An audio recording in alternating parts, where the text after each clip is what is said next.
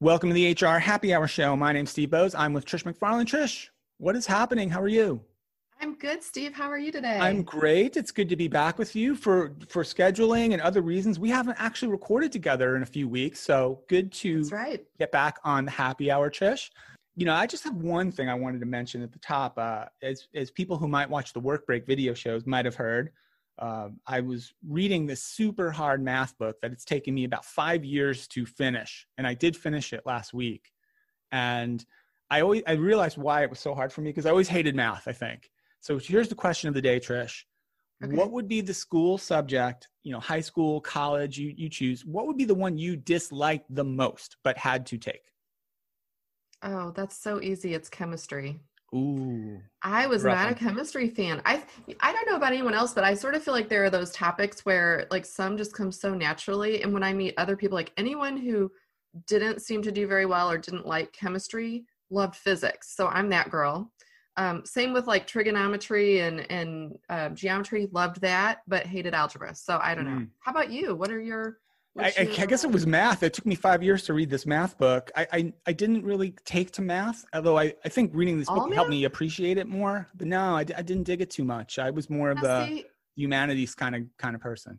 I also I loved certain kinds of math. I just didn't do very well in like calculus and pre-algebra and algebra. So yeah, anything where it's about shapes and things like that, great at. Anything around probability and statistics, I loved.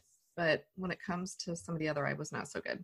Yeah. Awesome. Well, cool. We'll ask our guest that as well. We're going to welcome him. This is a cool show, Trish, a little bit different than some of the shows we've been doing lately. It's which I like, quite honest with you. It's not another, hey, let's talk about COVID-19 in the workplace, like for the 80th time.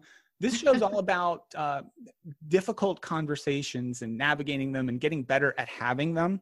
And there's a lot of context in our lives, in our personal lives, and in our professional lives where we have to have these difficult conversations. So we have a great guest to help us talk about that today. Our guest is Dr. Anthony Orsini. He's a practicing neonatologist, I hope I said that right, who took what he learned from over 25 years of experience delivering tragic news to patients and their families and founded the Orsini Way, a communications training company that helps business leaders and healthcare professionals build strong relationships and navigate through their most difficult conversations.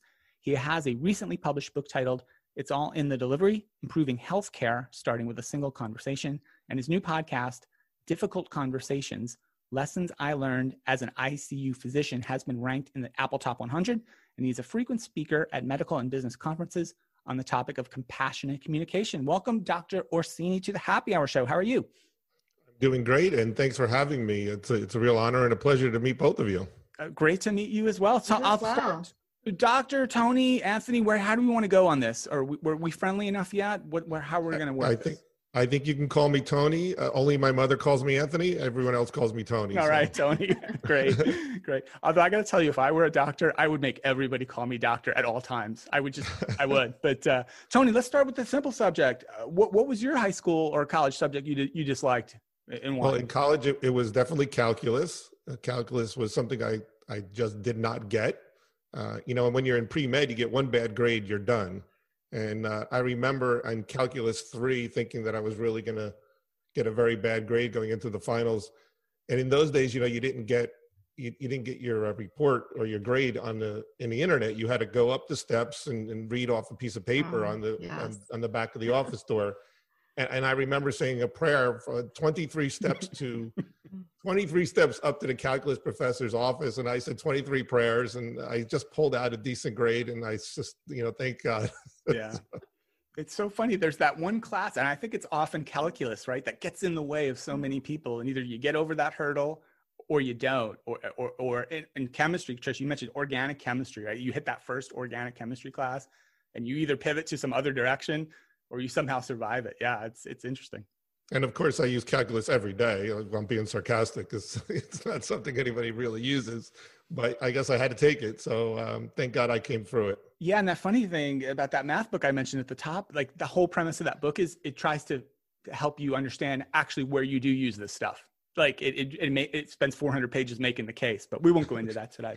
All right. We're here to talk about difficult conversations. Tony, maybe we read the bio, but maybe you could just share just a little bit more about your background and kind of the types of difficult conversations that you had to have in your professional capacity, and sort of what made you think differently about having them and how to help people get better at them. Sure.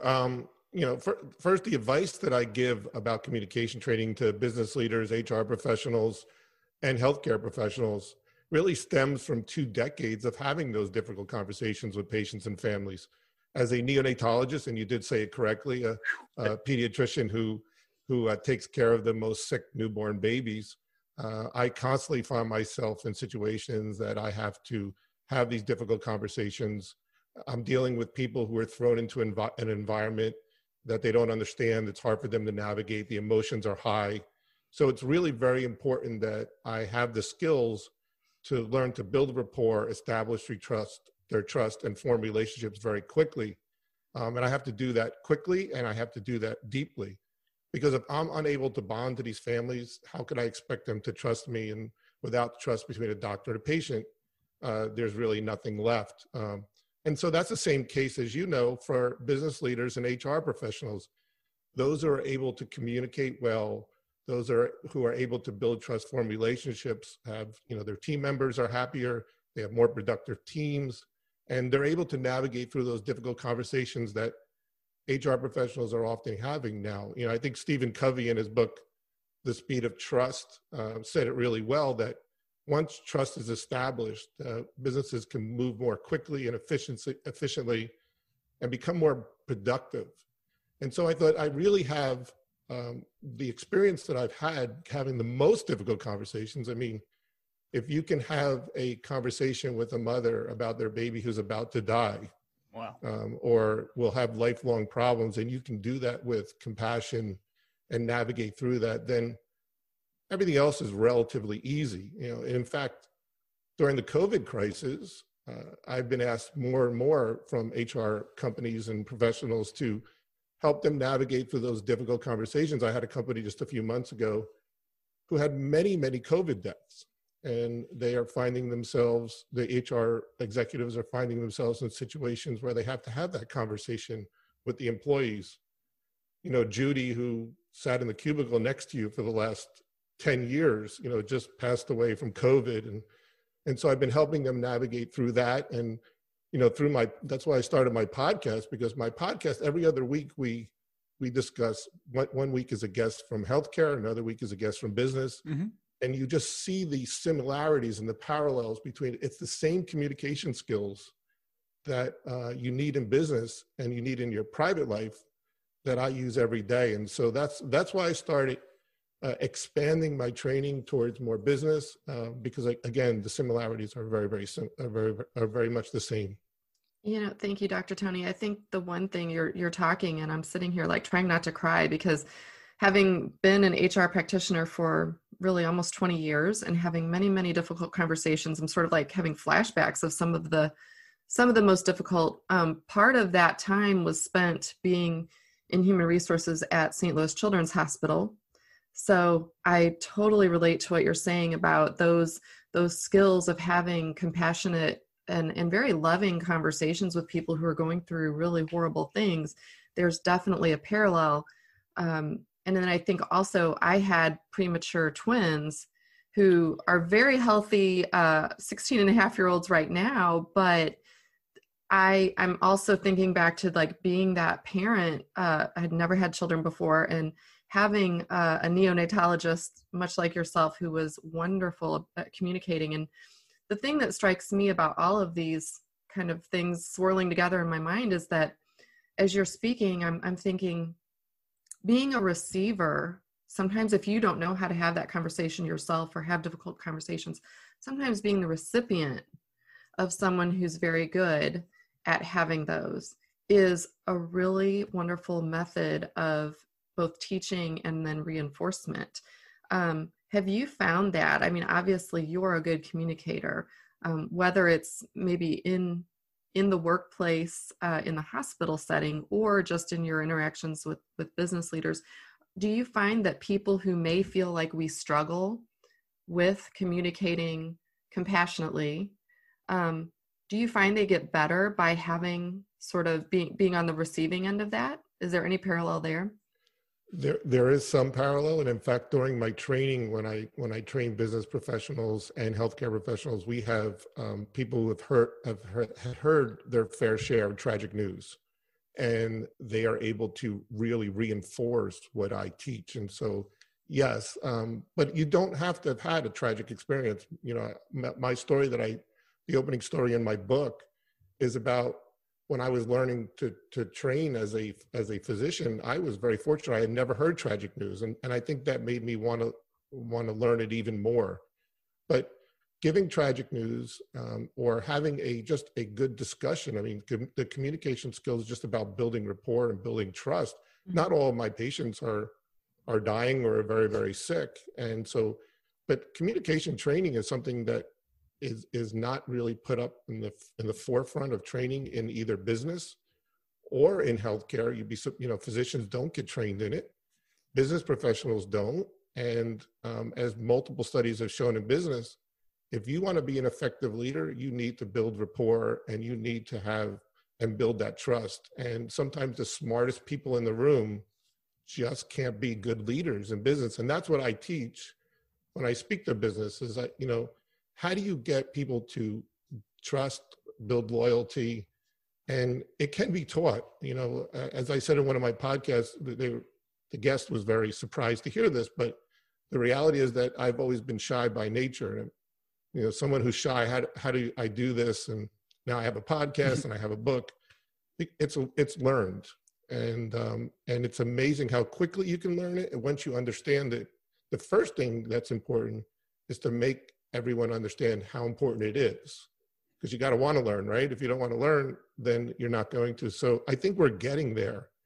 And I've had some great guests on my podcast. Claude Silver from VaynerMedia was just on last week. She's amazing. And she really gives great insight on how to build empathy and an inclusive culture. Dr. Helen Reese is coming up next week, and Dr. Helen Reese is the world expert on empathetics, and she trains businesses and healthcare professionals all over the place.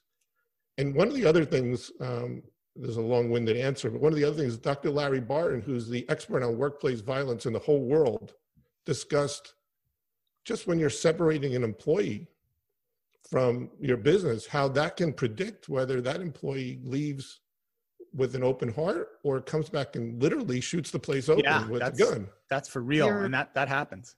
It happens. He makes a living doing this, helping people stop this. So that's why it's so important. I think you're right. I think that it's so, you mentioned building the rapport and the trust. I'd add in there respect too, because again, in those really difficult conversations, I've had some where police have had to be called and whatnot. And you treat every single person with respect. It doesn't matter what they've done to get separated from the company. But, it's interesting too. I think in the course of an HR career, it's like I've received thank you notes from people who've been let go just because my role with them was very compassionate and loving and giving. I wonder, and then I know, Steve, I'm sure you've got a ton of questions too, just a little bit of a follow-up to mine. You were talking about, having communication training, and that's so important. And you're right. A lot of business leaders and medical professionals don't really have that. But one thing I've also thought that might need to go hand in hand with that is sort of stress training. And I just would love to hear your perspective. So, for example, I found a lot of times in healthcare, some of the people wanted to communicate more effectively. They wanted to be able to have those conversations, but they almost didn't do it because they felt too stressed. So if I'm having to it's like they internalize it. And so I don't think we're training, whether it's healthcare professionals or leaders, if you're in HR, it's a very draining job. If I'm sitting there having really hard conversations every single day, but yet I don't know how to manage that stress I'm internalizing. I don't know. Do you have any, just any insight on that of what kind of, I guess, self-care you need to have if you're going to be someone that's comfortable having these kinds of conversations? Absolutely. And what you're saying is very real. And as if you listen to the podcast with Dr. Helen Reese, she talks about how your empathy goes up and down in the course of a day with your stress, and that you have to have self-empathy first and take care of yourself if you're going the first. The analogy she uses is when you're in an airplane, you put your own oxygen mask on first, and then you help the other person. And I think that's a great analogy. And again, there's so many parallels. In medicine, we get stressed out because we're seeing 20, 25 patients a day. It gets really, really busy. I have to first convince the physicians that if you communicate, as I call it, the Orsini way, using these communication techniques that help you build a rapport and imagine what it's like to be the other person, that you can kind of keep up that empathy, the compassion. And in business, if you have so many things to do, if you just take a moment to relax, take a moment to then imagine, okay, this is my next task. The acronym that I use for teaching is called PROGRAM, PROGRAM, and the P's for plan. And you'd be surprised how many people don't take the time to set that plan up when they're having that conversation where they're terminating somebody from the company. They have to remember, how am I going to do this? Where am I going to sit? And then close your eyes and imagine that you're that person. And that will bring your empathy scale up quickly. And, it's hard on physicians who are dealing with death and dying all the time. But what I say to them, and I think it makes sense to everybody, my father was a police officer. He was in SWAT. And I remember as a little kid, people used to ask him, how do you run into a building when people are shooting at you? And I can tell you, my father didn't understand the question. He looked at them with a very perplexed face and said, that's the job. And so I say that to physicians, and I say that to business leaders when they say, yeah, I'm getting really, really stressed out. And of course, take care of yourself, take a minute, moment, learn some meditation. But in the end, being nice and being compassionate and empathetic and being a good leader, that's the job. Yeah. Tony, I have a follow-up, and I'm going to want to quickly just tell the story, a difficult conversation that I had to have in an HR context, which I was completely unprepared for. And I know totally screwed it up. And I'm going to ask you, how could I have maybe done better? So here's the scenario. I got hired as a manager in a new company. I'd been there, 4 or 5 days, maybe even less than a week. And I had a team of people reporting to me who I'd met one of them. The other folks were in different offices around the country, so I'd never met them physically. And one of those people that was now one of my direct reports had screwed something up, prior to me getting into the role, and apparently had been warned about it, and then did something again, not a personal thing or just some work performance thing. She messed something up. I don't remember what it was.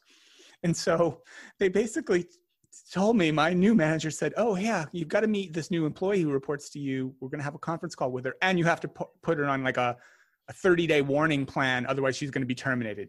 Go tell her. And I had never met her or spoken to her, and didn't really know anything about the scenario, which was kind of a bad thing my HR people did to me.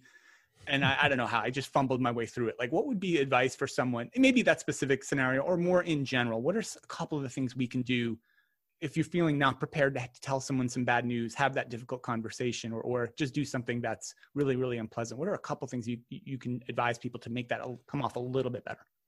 Yeah, I think the worst thing you can do is somehow make that relationship adversarial, right? So what you first have to do is form that relationship with them. And that may mean, in my business or in your business, that may mean starting the conversation off casually and just getting to know the person, relaxing the tension before you speak to them. And then the second thing is, words matter. But they're only 10% of total language. So the other 90% is nonverbal language. And so you want to show, and your words and your nonverbal language want to show that you're on their side, and so how you phrase that, and a lot of HR professionals know this, how can I put you in a situation that I want you to succeed, and this is clearly you're having difficulty do this.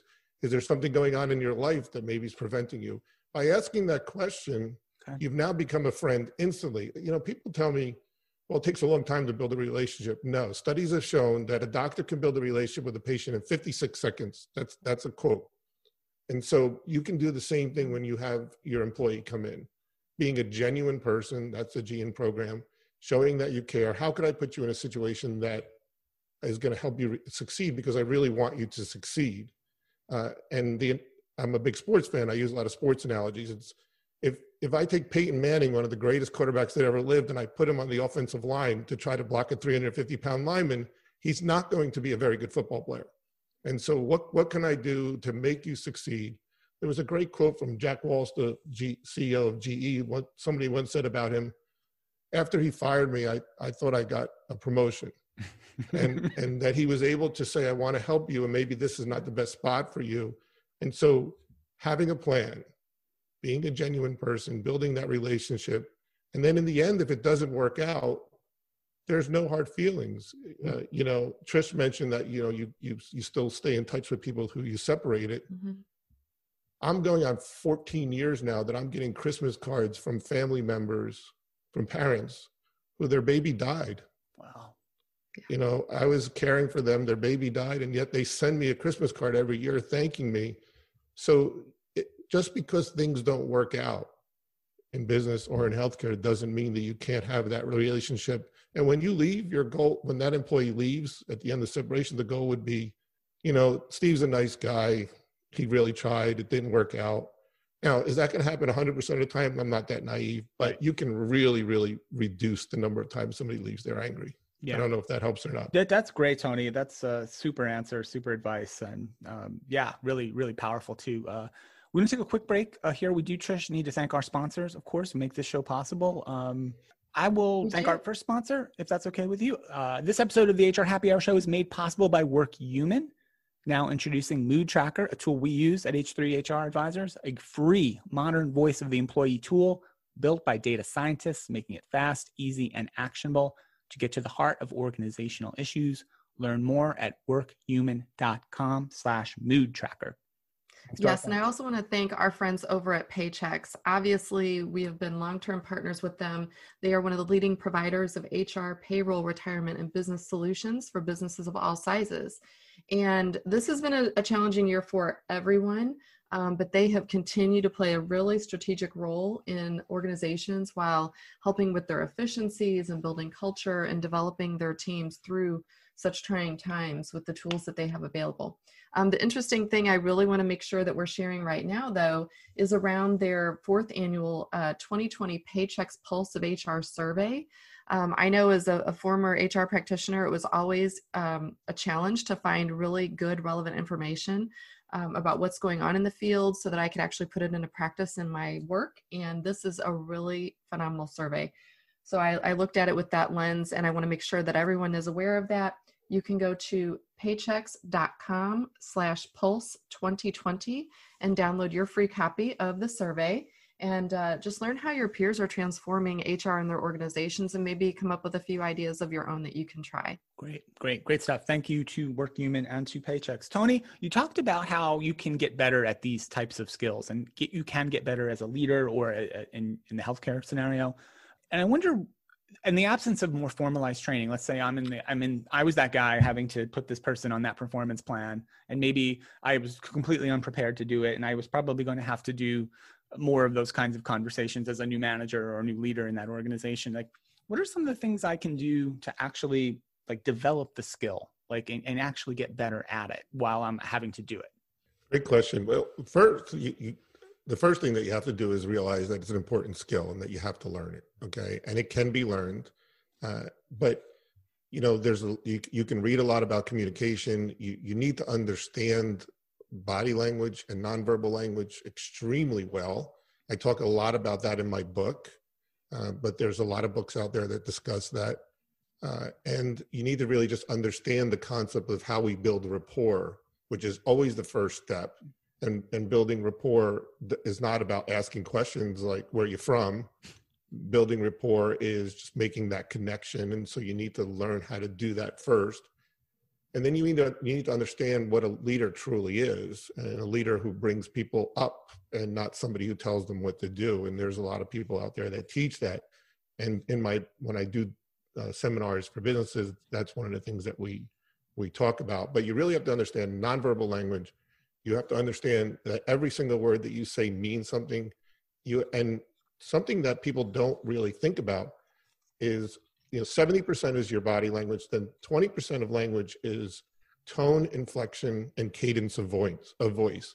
And I can say something to you 3 different ways with different tones, and it will make all the difference in the world. And if you're married or if you ever had an occasion where you said something and somebody just snapped at you and you didn't mean anything by it, mostly it was from their tone. So whether you have a high inflection at the end of your voice or a low inflection at the end of your voice, exudes compassion.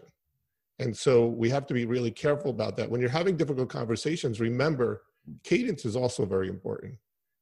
If you're rushing through this conversation with me to tell me that I'm not performing well, then the nonverbal message you're sending to me is that you're not comfortable having this conversation. And I clearly was not, just for the record. Right.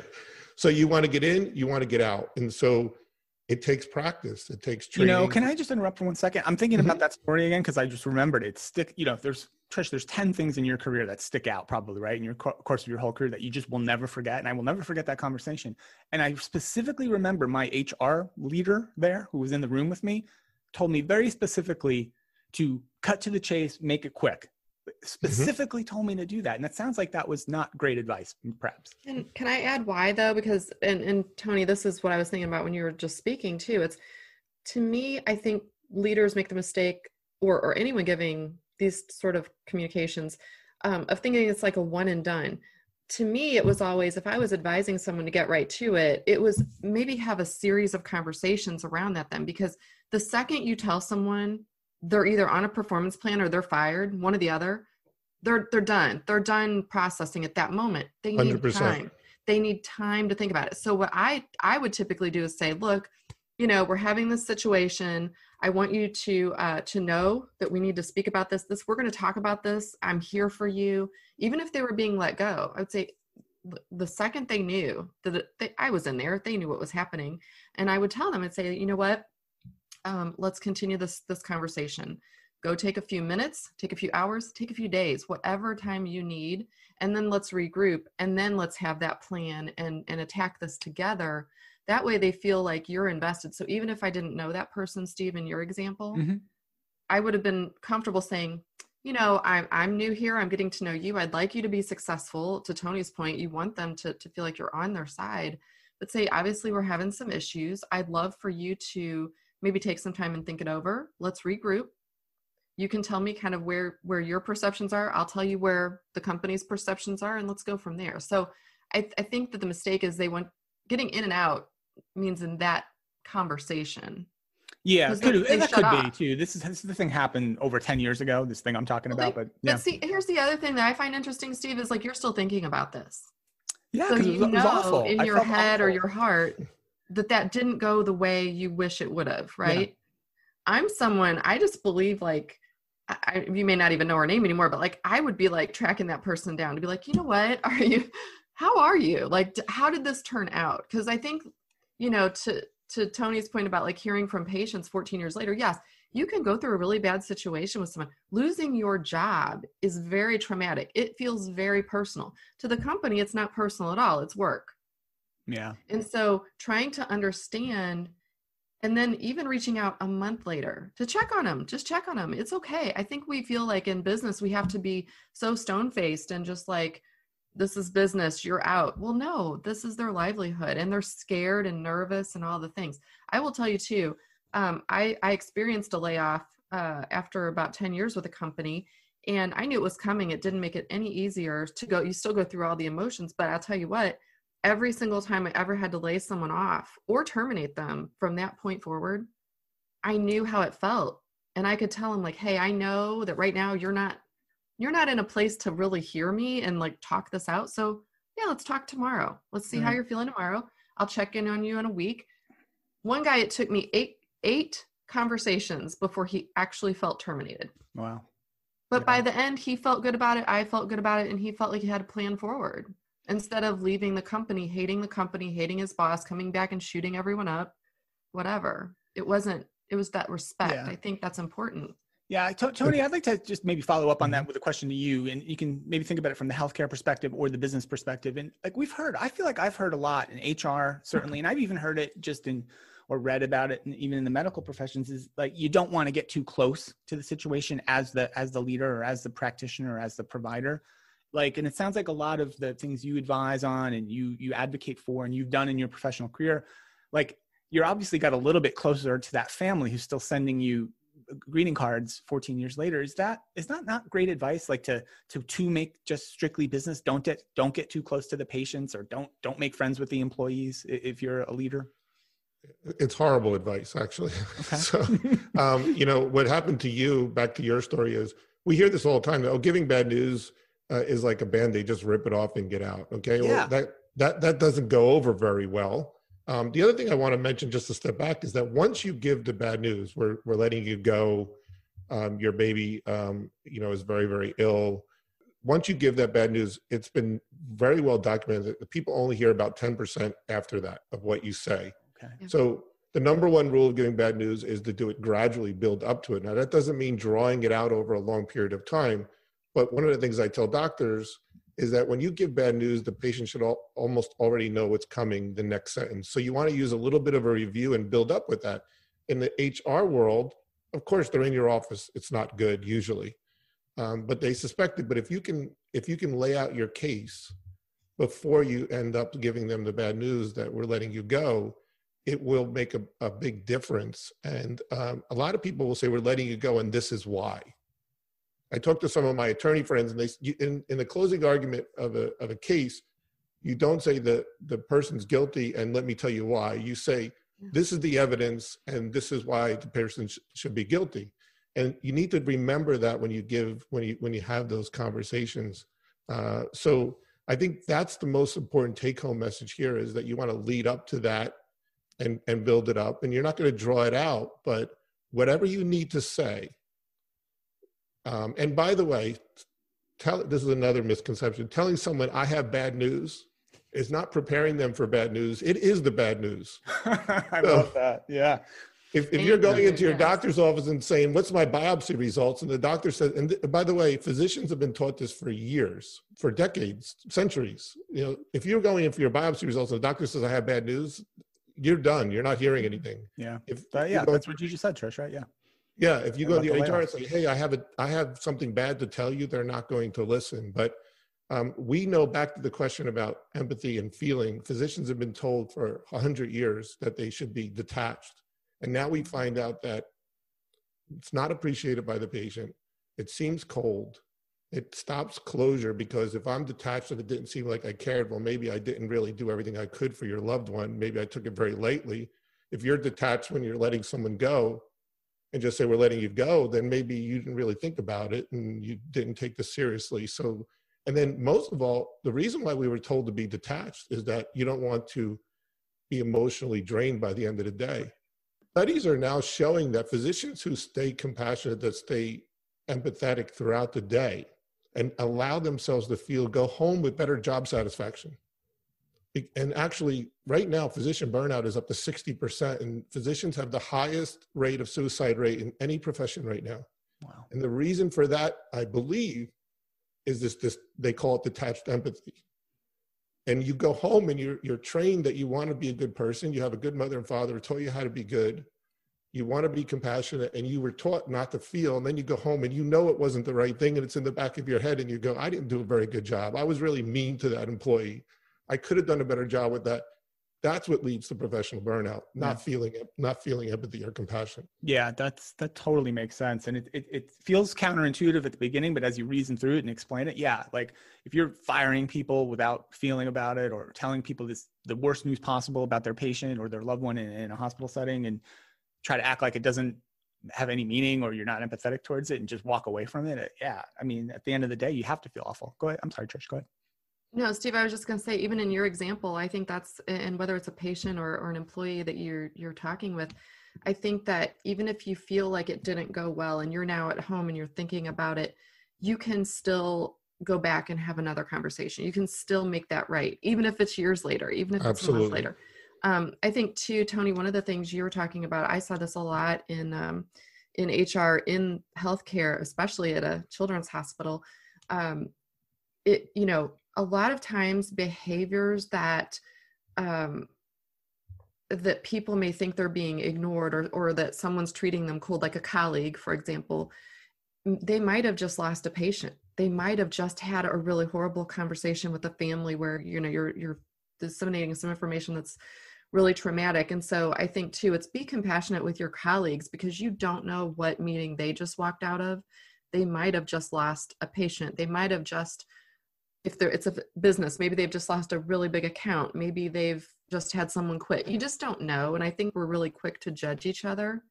The last thing I'll say too is think about that this empathy needs to go throughout all jobs in the organization. So one of the things I was most surprised to learn, I think, especially in a children's hospital, is that some of our employees that were most impacted by bad situations happening, right? Children that are very ill, children that are not making it, were our housekeepers, were our floor finishers, were our food and nutrition workers, right? The people that take the trays to the rooms every day, the people that clean the rooms we found that on the cancer floor, for example, we had to rotate housekeepers off there very regularly because they would get so attached. And if a patient passed, they were devastated, but yet no one was really, I think that gets back to that stressor question I asked earlier. Like, no, we weren't really thinking about, oh, do we need to give people training on how to handle things when it wasn't their patient, but yet this was a child in their life that they were caring for that is no longer there. So, or, you know, whatever the case may be. So it's just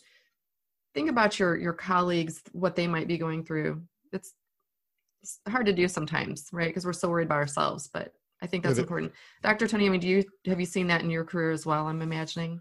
Yeah, we did a whole thing. The Orsini Way did a whole campaign during COVID. There was this whole big thing, healthcare heroes, right? And they were showing doctors and nurses, et cetera. Well, what we did is we took pictures of housekeeping. We took pictures of the cafeteria woman. Those people are essential workers too. You know, doctors have to eat, nurses have to eat, and they're putting themselves at risk by coming to the hospital every single day. And you're right, they are impacted. And when I go into a hospital to train people how to communicate, healthcare professionals, we do patient satisfaction is a big topic right now. So we have something that's called All in the Delivery, where we go in and we train how to the entire hospital how to communicate with each other and with the patients.